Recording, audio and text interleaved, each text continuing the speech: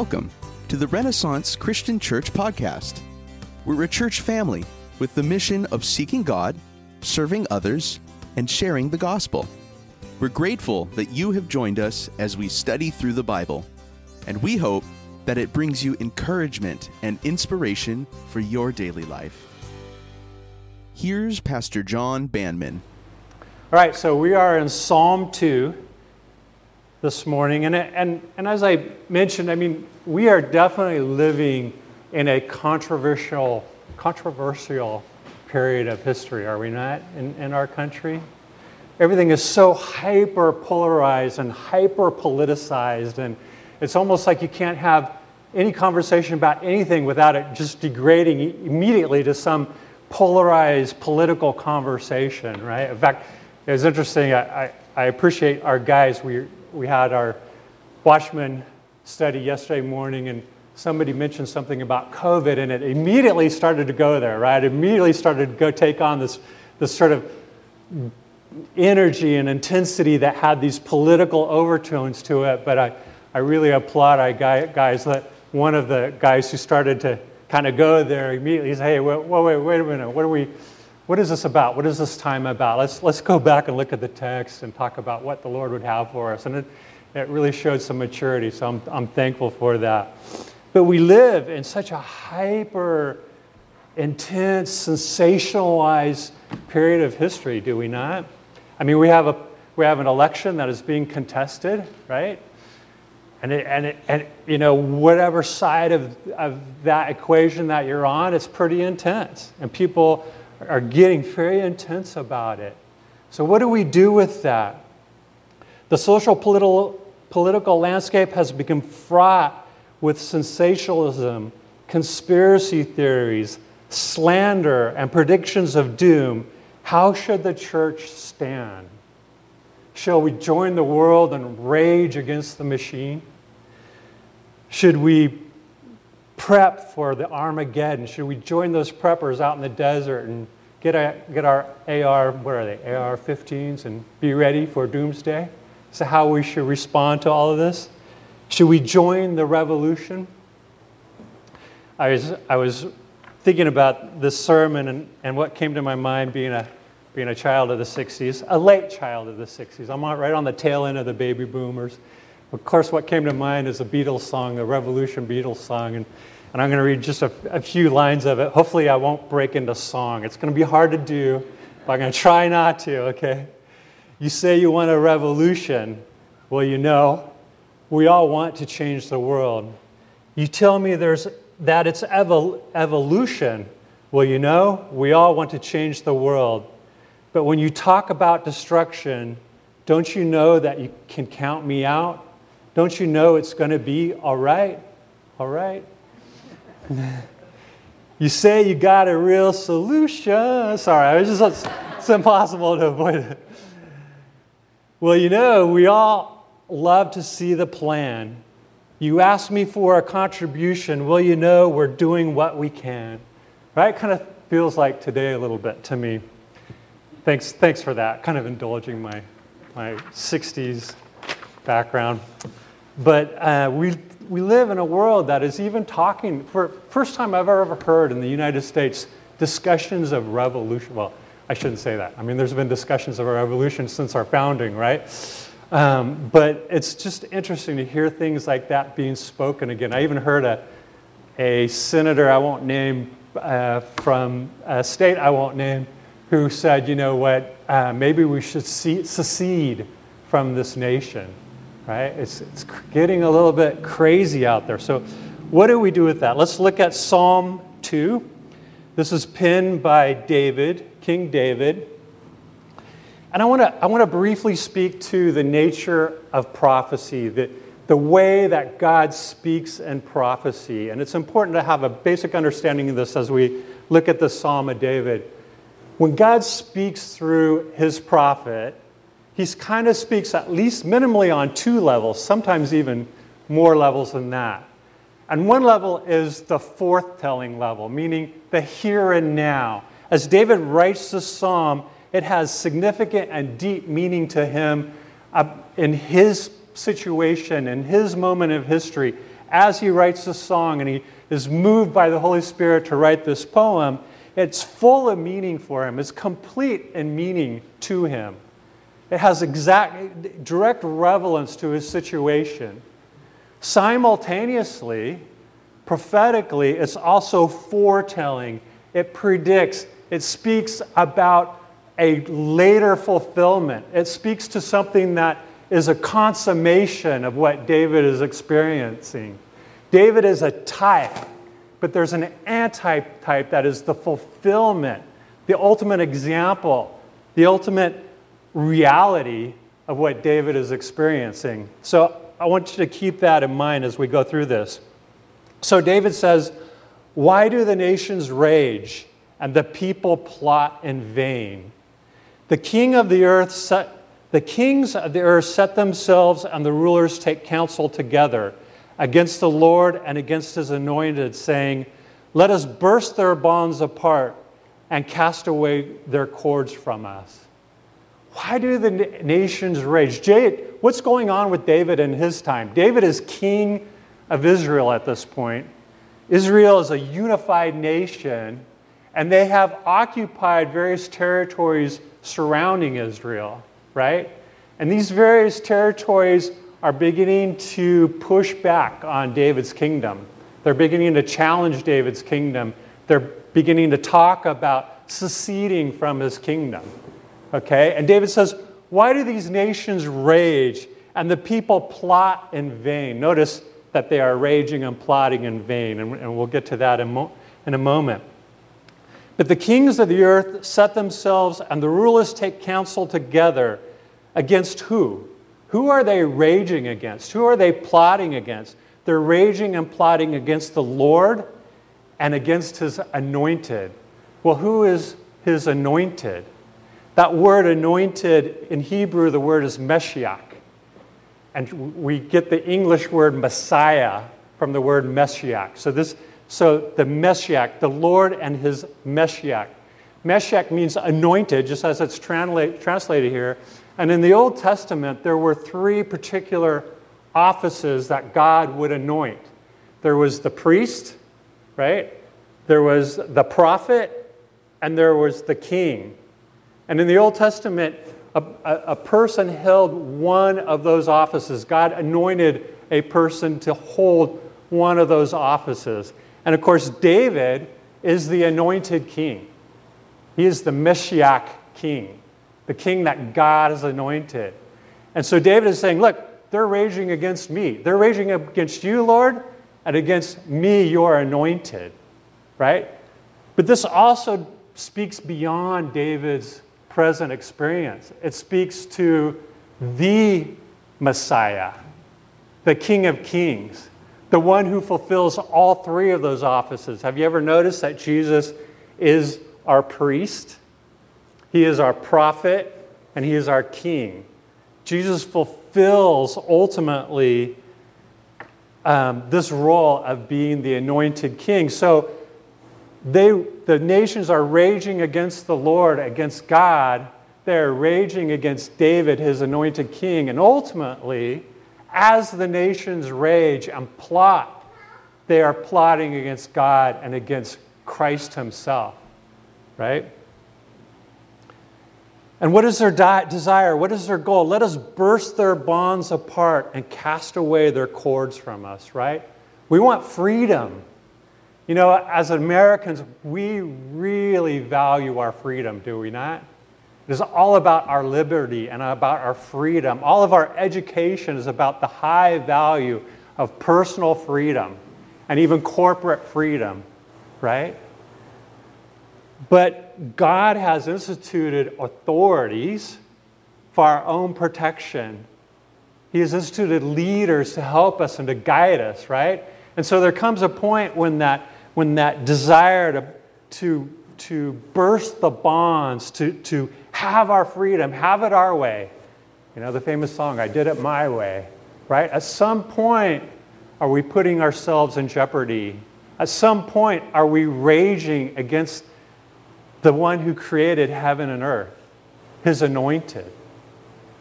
that's a fine line, right? That's a tricky thing to look at, and we're going to look at that. So I think I want to talk about two verses, and let me ask these three questions first. A, does your political rhetoric exceed the bounds of Christian love? Are you first and primarily a believer in Christ, a Christian who speaks the Word of God, who prophesies the Word of God as you share Scripture with one another? Or are you first and foremost a libertarian, a Republican, a Democrat? Right? Does your political rhetoric exceed the bounds of Christian love? Does your party policy exceed the bounds of Christian law? What takes precedence? Is it your economic policy, your social policy? Or is it the economics of God's economy, the economics of love and mercy and grace? Right? The economics of personal accountability. Right? I think we could say each political theory, each political party maybe gets it right in some ways and maybe gets it wrong in other ways. But what's the overarching guidance that we have? How do we discern whether or not somebody's kind of going off the rails with their political ideas? How do we know that Hitler, that Nazism, that fascism is evil? How do we define that as evil if we don't have some sort of guideline to understand that? And are we first and primarily believers in a God who sent His Son to die for us and redeem us from our own sin? Is that our primary understanding upon which everything else hangs? Are you chasing the plots and conspiracies of this world in vain? One thing I've noticed, in fact, I just saw an interview with a gal who had really gotten into the whole QAnon thing, and she talked about how gradual it was. She started out with, well, that's kind of interesting, kind of, what's this thing about? What's this thing that people are talking about? She started researching it just kind of casually, lightly, and she got into it more and more and more and more, and over time, pretty soon she's just obsessed, right? And it's become an addiction, and she's spending most of her time just researching this whole intricate conspiracy theory, to the point, and her when she finally kind of hit bottom was she went into a store. She was just kind of strung out. She went into a store, attacked a mask display, got arrested, and had a nervous breakdown, right? And it kind of like woke her up, like, what am I doing? You know what?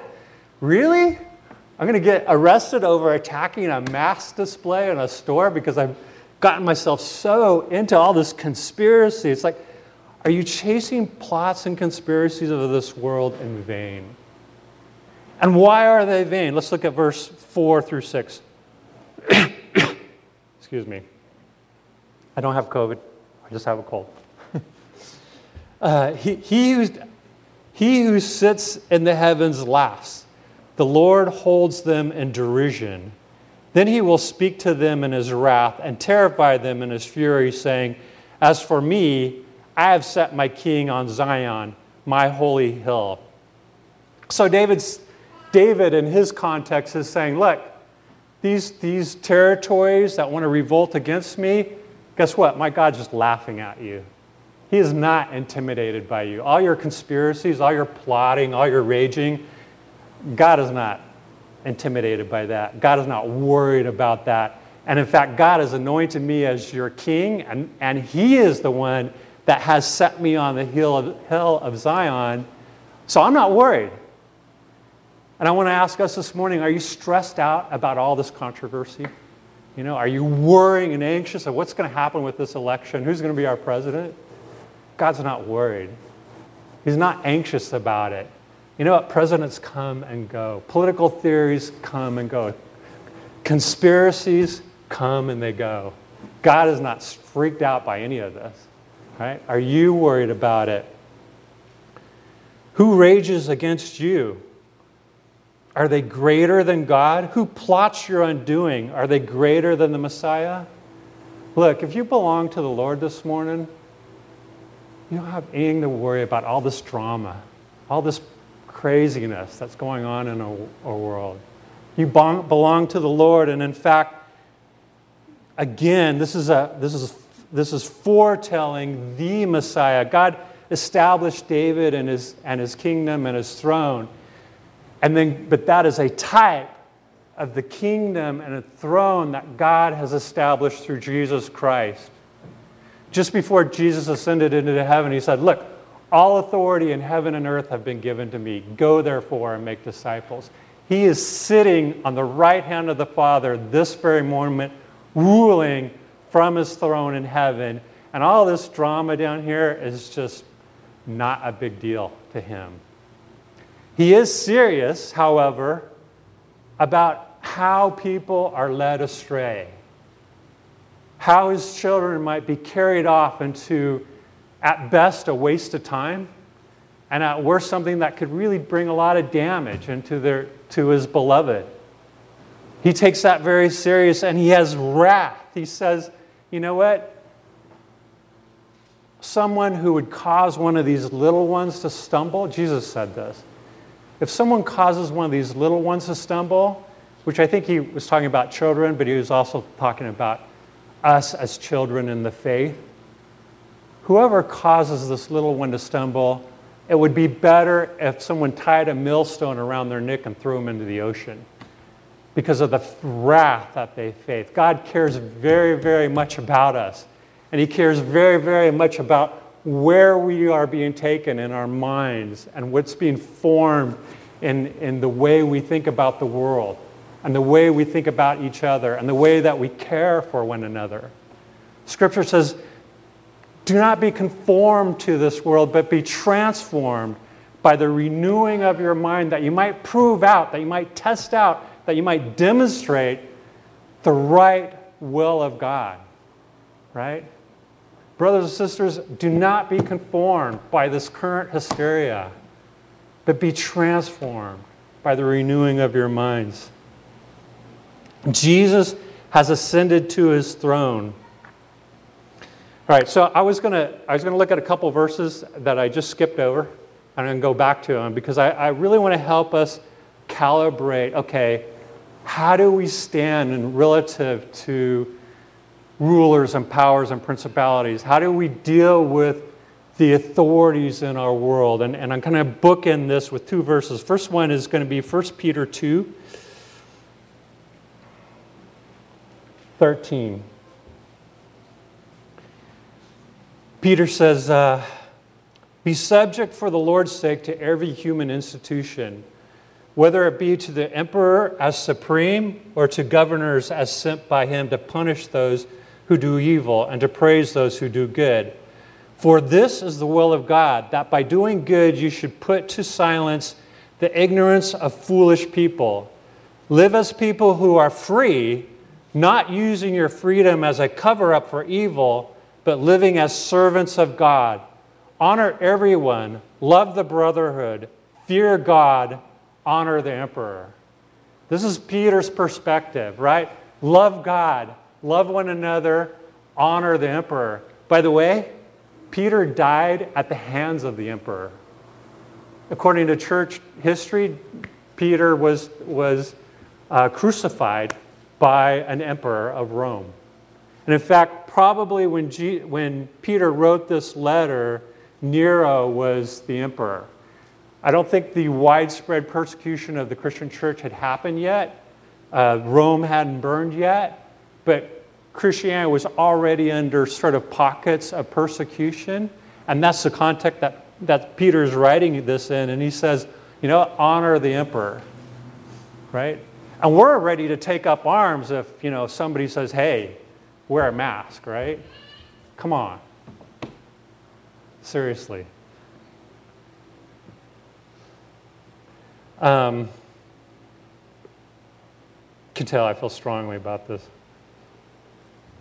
The other end of that spectrum is Acts 4.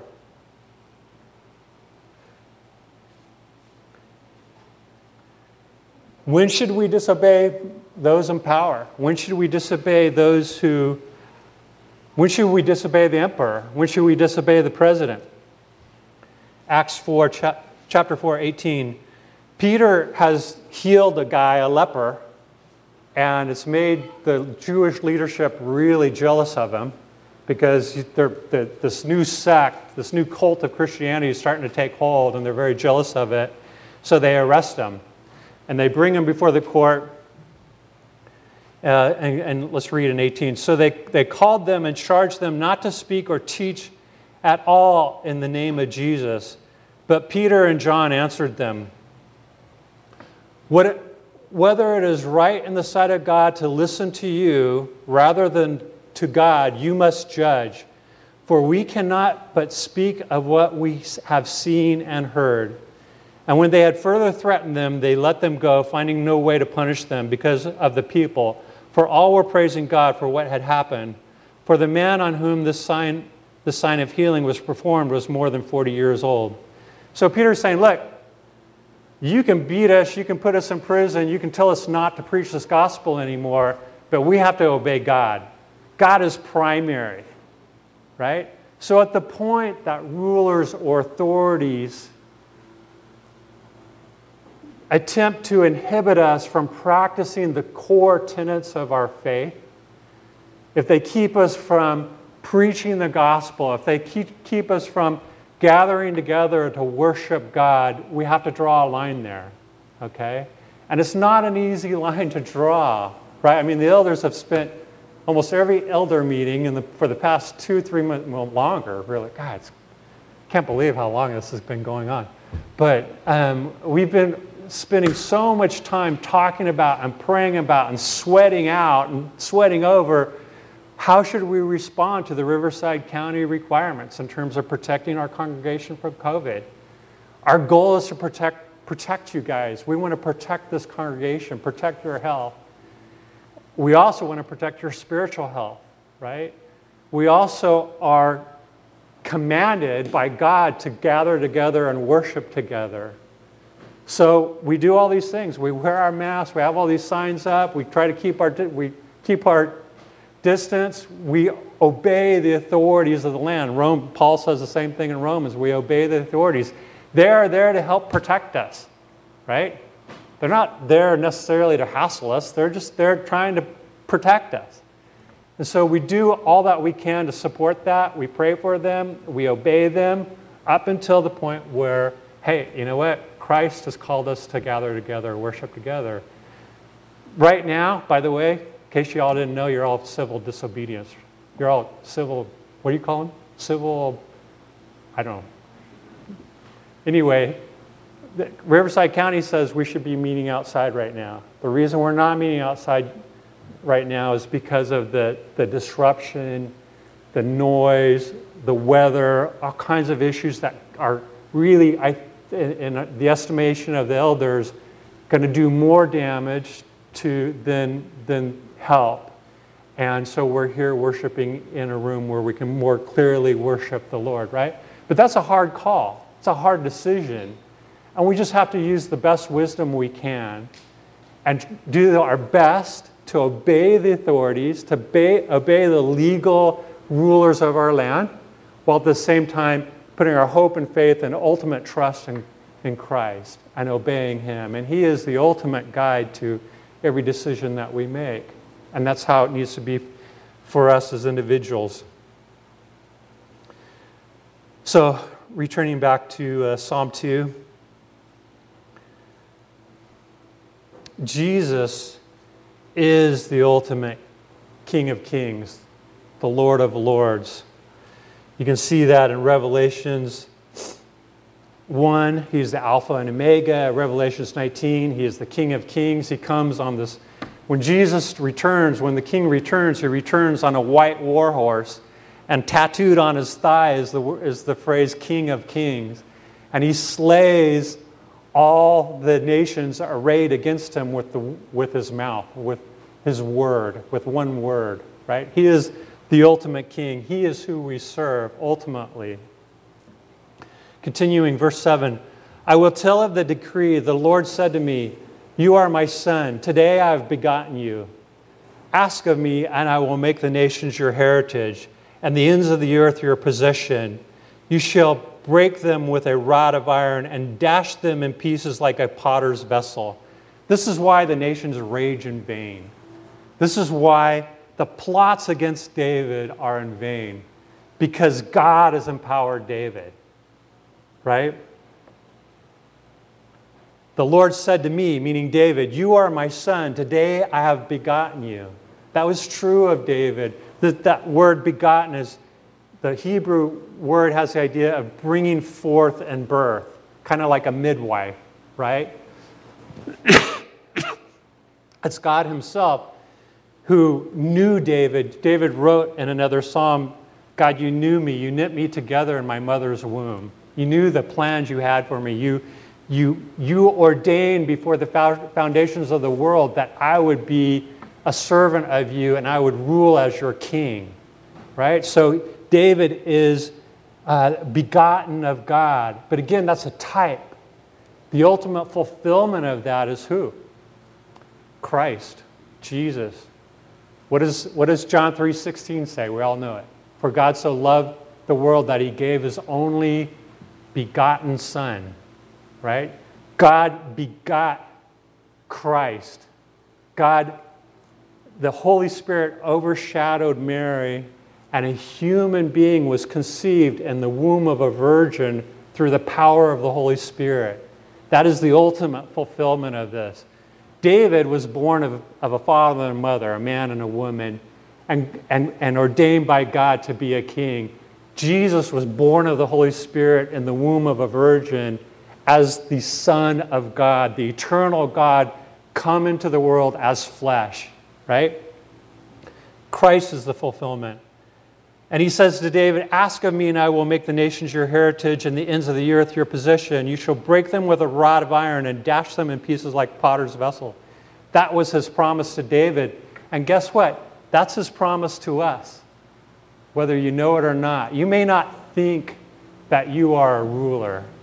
You may not think that you're much in the kingdom of God or even in the kingdom of this world. But Scripture says different. Ephesians 2, I'm not going to read, I'm not going to go there for the sake of time, but Ephesians 2 says that God saved us by his grace and has seated us with him in the heavenly places. Whether you know it or not, you rule with Christ in the heavenly places right now. You are a member of his kingdom. You are a holy nation, a priesthood, ruling with him in his kingdom, if you've put your hope and faith in Christ. I am going to go to this verse. This verse is amazing, and it's a less known verse in Revelation. It's Revelation 2:26 says, and this is one of the letters to the churches. So this is Jesus speaking to a first century church. He says, the one who conquers and who keeps my works until the end, to him I will give authority over the nations, and he will rule them with a rod of iron, as when earthen pots are broken in pieces, even as I myself have received authority from my Father, and I will give him the morning star. He who has an ear, let him hear what the Spirit says to the churches. Guess what? We rule with Christ. Scripture talks about Christ ruling with an iron rod, and we're right there with him, ruling with him. We are rulers in the kingdom of God, and we will judge the nations, brothers and sisters. Whether you know it or not, one day you're going to sit on a throne and be a judge of the nations. Is that radical? It's crazy. So this promise speaks to David. It speaks to how Jesus rules the universe, and indeed speaks to how we rule with Christ. Verse 10. Now therefore, O kings, be wise. Be warned, O rulers of the earth. Serve the Lord with fear and rejoice with trembling. Kiss the Son, lest he be angry and you perish in the way, for his wrath is quickly kindled. Blessed are all who take refuge in him. Now therefore, whenever you see therefore, That's the moment of application. This is where the rubber meets the road. This is what we take home today, okay? If you don't take home anything else, I hope what you're going to take home is this idea that we serve Jesus in fear and rejoice with trembling. We love him with all of our affection, and we are blessed by his protection. All right, this is the application. We rule, okay? We are rulers. So therefore, kings, be wise, be warned. Right? If you're a Christian, be wise and be warned. Serve the Lord with fear and rejoice with trembling. I was sharing with David before the service this idea, you never put these two words together, right? Rejoice with trembling. How do you rejoice with trembling? I was reading descriptions of the astronauts were sharing about what it's like to launch off the launch pad in Cape Canaveral. And I read one, did I bring it with me? I did. I read one about a space shuttle. This is Dr. Garrett Reisman. He's a specialist on the space shuttle, flew two or three space shuttle missions, did a number of spacewalks. And this is how he described liftoff on the space shuttle. He said, then all of a sudden you feel it. The main engines light up. You feel their power, but the shuttle is being held down. It rocks forward, and when it comes back right over the center of the pad, the solid rockets light up, and boom! That's a huge kick in the pants. Those rocket boosters are producing 6.6 million pounds of thrust, and at the moment of liftoff, going to peak power in about 0.2 seconds. Then you're going. There's no shutting those solid rockets down. You're going somewhere in a hurry. After a minute, you're thinking, wow, I'm going fast. After another minute, you're like, oh my, I'm going really fast. After 3 minutes, you're thinking, oh man, I'm going ridiculously fast, get me out of here. But you can't get out, you're strapped in. In the first 8.5 minutes, you go from 0 to approximately 17,000 miles per hour. That's a rush, is it not? That's a rush. And I think that describes the sense of serve the Lord with fear and rejoice with trembling. God is an awesome God, is he not? I saw a video of this guy in one of the launches. You can see all them sitting there forward, the cameras are kind of on the dashboard looking at him, and they're all like holding on to these things, and they're like, the shuttle is launching off, and they're just like this, like, and you can see that, like, he's got this grimace on, but at the same time, like a smile, like, this is either going to kill me or give me the thrill of my life. And really, that's how it is with the Lord, right? And as we push into the Lord, we serve him with fear and rejoice with trembling because he is an awesome God. I remember my dad, as a kid, I knew my dad loved me. He was absolutely out for me. He would sacrifice a lot for the sake of all 6 of his kids.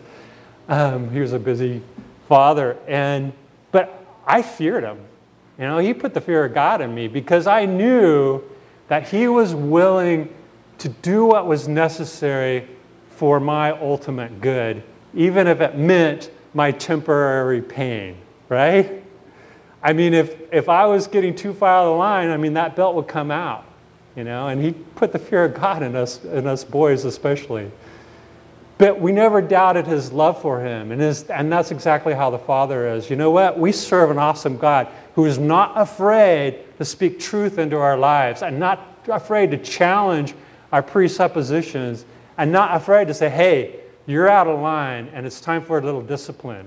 It's time for a little trip, behind the woodshed. He's not afraid to do that. So we serve him with fear and rejoice with trembling because he is an awesome God. We rejoice. He loves us. He has incredible plans for us. He's going to set us on thrones where we rule with him from heaven for all eternity. Okay, that is awesome. But it's a fearful and wonderful thing, is it not? We serve an awesome God. Blessed are all who take refuge in him. Do you take refuge in him this morning? Are you looking to the world for a new plan?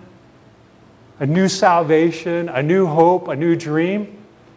Or are you looking to the one who created the universe, the one who sent his only Son on your behalf to cover all your mistakes and wash you completely clean and make you a new creation with a new mind that sees things as God sees these things? Is that who you are this morning? If not, if you've never bent your knee to the Lord, if you've never acknowledged Him as your Savior, if you've never put your hope and trust and faith in Him, today is the day of salvation. The King is coming. The King will return, and it is imminent. It has been imminent for 2,000 years. There is nothing in the prophetic schedule that would prevent Him from coming right now today. He is returning. He is coming, and when He does, He comes with wrath for those who have denied Him and with acceptance and rejoicing for those who have embraced Him. Will you embrace Him this morning? And if you are His child, if you are one of His believers who have put your faith in Him, have you allowed the world to get you all distracted and strung out and twisted up in the latest conspiracies of this world? Are you investing time and energy into the anxieties of the 24-hour news cycle, the latest rage on social media? You know what? That's all a bunch of ones and zeros. It's all a bunch of ones and zeros. But God is real. God is alive. He has birthed in us new creations throughout this room. That's real and that's forever. And Jesus is returning. God is coming. I'm going to end on one last quote from C.S. Lewis. It's one of my favorite quotes of his. It comes from The Lion, the Witch, and the Wardrobe. And it's Lucy asking about Aslan, who is sort of an allegory for Christ. And she says, Aslan is a lion? Oh, sorry, this is Beaver who says Aslan... sorry, this is Susan. She says, Aslan is a lion? The lion. Okay, I'm so confused, sorry. Let me start it one more time. I got it right this time. This is the Beaver talking, okay? In The Lion, the Witch, and the Wardrobe, all the animals talk, okay? I'm just saying. If you haven't read it, all the animals talk. And Beaver is talking to this little girl, Lucy, and Beaver says, Aslan is a lion, the great lion. Oh, said Susan, I'd thought he was a man. Is he quite safe? I shall feel rather nervous about meeting a lion. Beaver says, safe? Said Mr. Beaver. Who said anything about safe? Of course he isn't safe, but he's good. He's the King, I tell you. The King is returning. Jesus Christ is returning. Do not find yourself raging against the King, plotting against His authorities, but rather submit yourself to His kingship. And when necessary, you disobey the authorities when they are absolutely in disobedience to the King. Amen? Thanks for joining us in today's study. If you'd like to know more about us, or where you can attend one of our services, you can find information online at www.ren.church. That's REN.church. Thanks for listening.